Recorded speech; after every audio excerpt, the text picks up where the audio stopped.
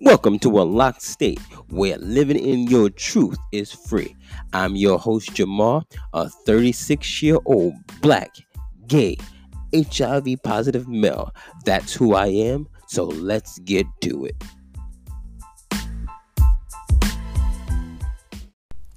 Welcome back, everyone, to Unlocked State. I'm your boy, Jamar.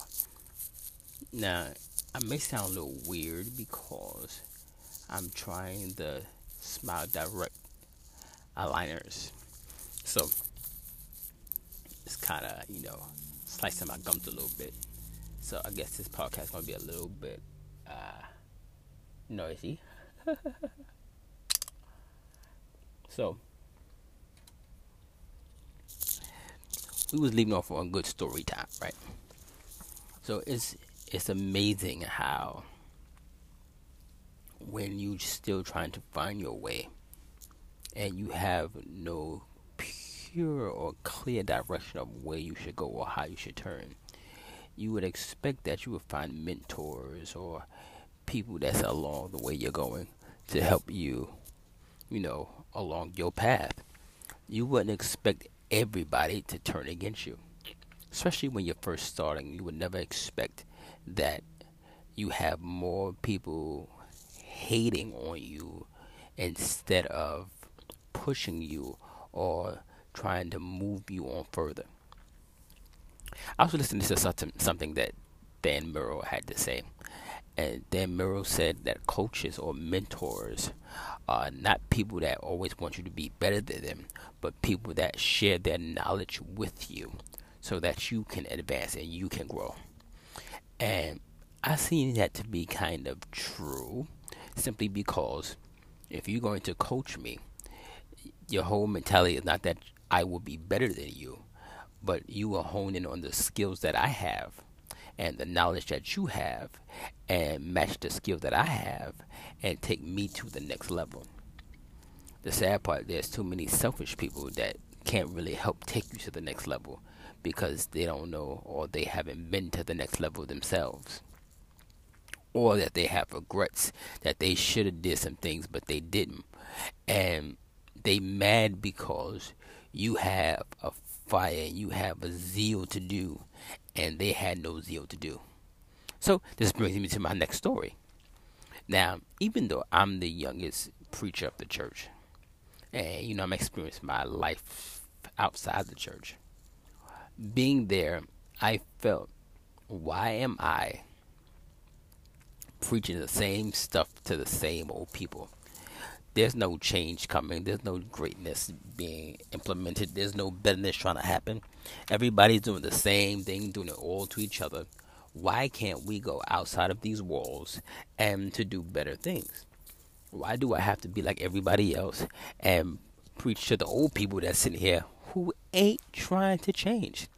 The definition of insanity is doing the same thing over and over, expecting a different result. So I understood that there was a big old world out there and we're stuck in this little box. So why are we stuck in this box? Why can't we just go out and bring people in? So I had that drive to go out. I had that drive to, spread this good old message to everybody and anybody. And then invite them back to where I worship at because I want you to experience the same thing that I experienced. Here's the downfall. The downfall is that because I went out, it was an issue.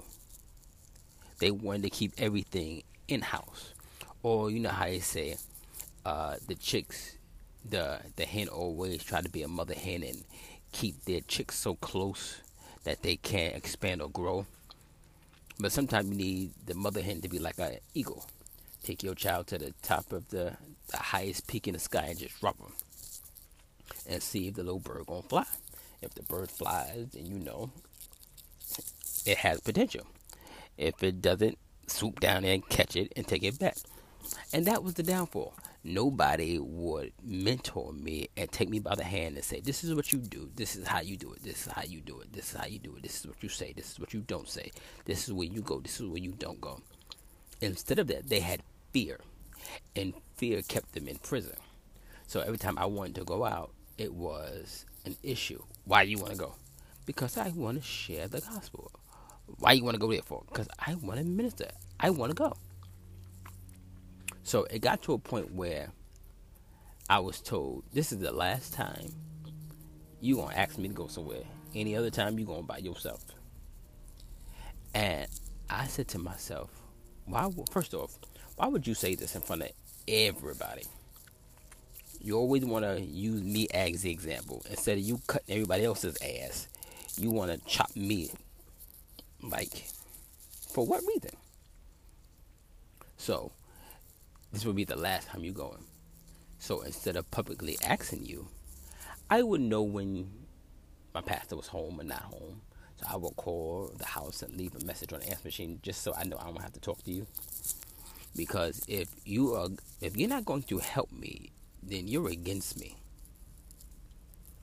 And I don't understand, how can you be against me when we have the same goal and trying to meet the same aspects? We trying to get to heaven. The streets are made with gold. Lord, that's another story. If we trying to do the same thing, why are you not helping me? That's the issue. And I don't understand. Now, when other people outside saw my potential, because I'm one of those that read a book and search it out, because I want to be number one at what I do. I don't want you to be like on some, oh, you could have been better, you could have did this better, you could have did that better. I could take the critiques and the structuring of how I can always add to myself. But if you're not going to add to me, don't critique me. Because you feel that your critiquing is part of your addition when it isn't. You're actually sowing seeds of discourse, trying to prevent me from going forward. That's nothing but negative speech. And to find out, if you look up what Satan means negative speech, hindrance. So no one would go with me when I go out to preach. No one would listen. No one would help. Nothing. So people outside would see my potential, and they will want to help. They want me to come and they'll want me to minister. They'll open the door where I can expand my gift and practice and minister. And the sad part about it, the hating that I got from in-house kind of made my skin a little strong, so when I was outside the house, I could be able to take it.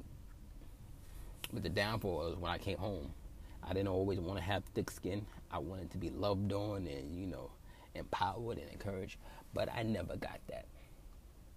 So I've been up and down the East Coast.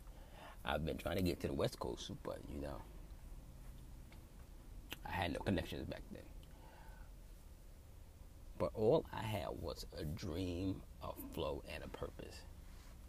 So all I want to do was just to tell you a story of how, even with no help, there's no reason why you can't do what you're called to do. With no mentor, with no coach, with no support system, you still can do what you're called to do.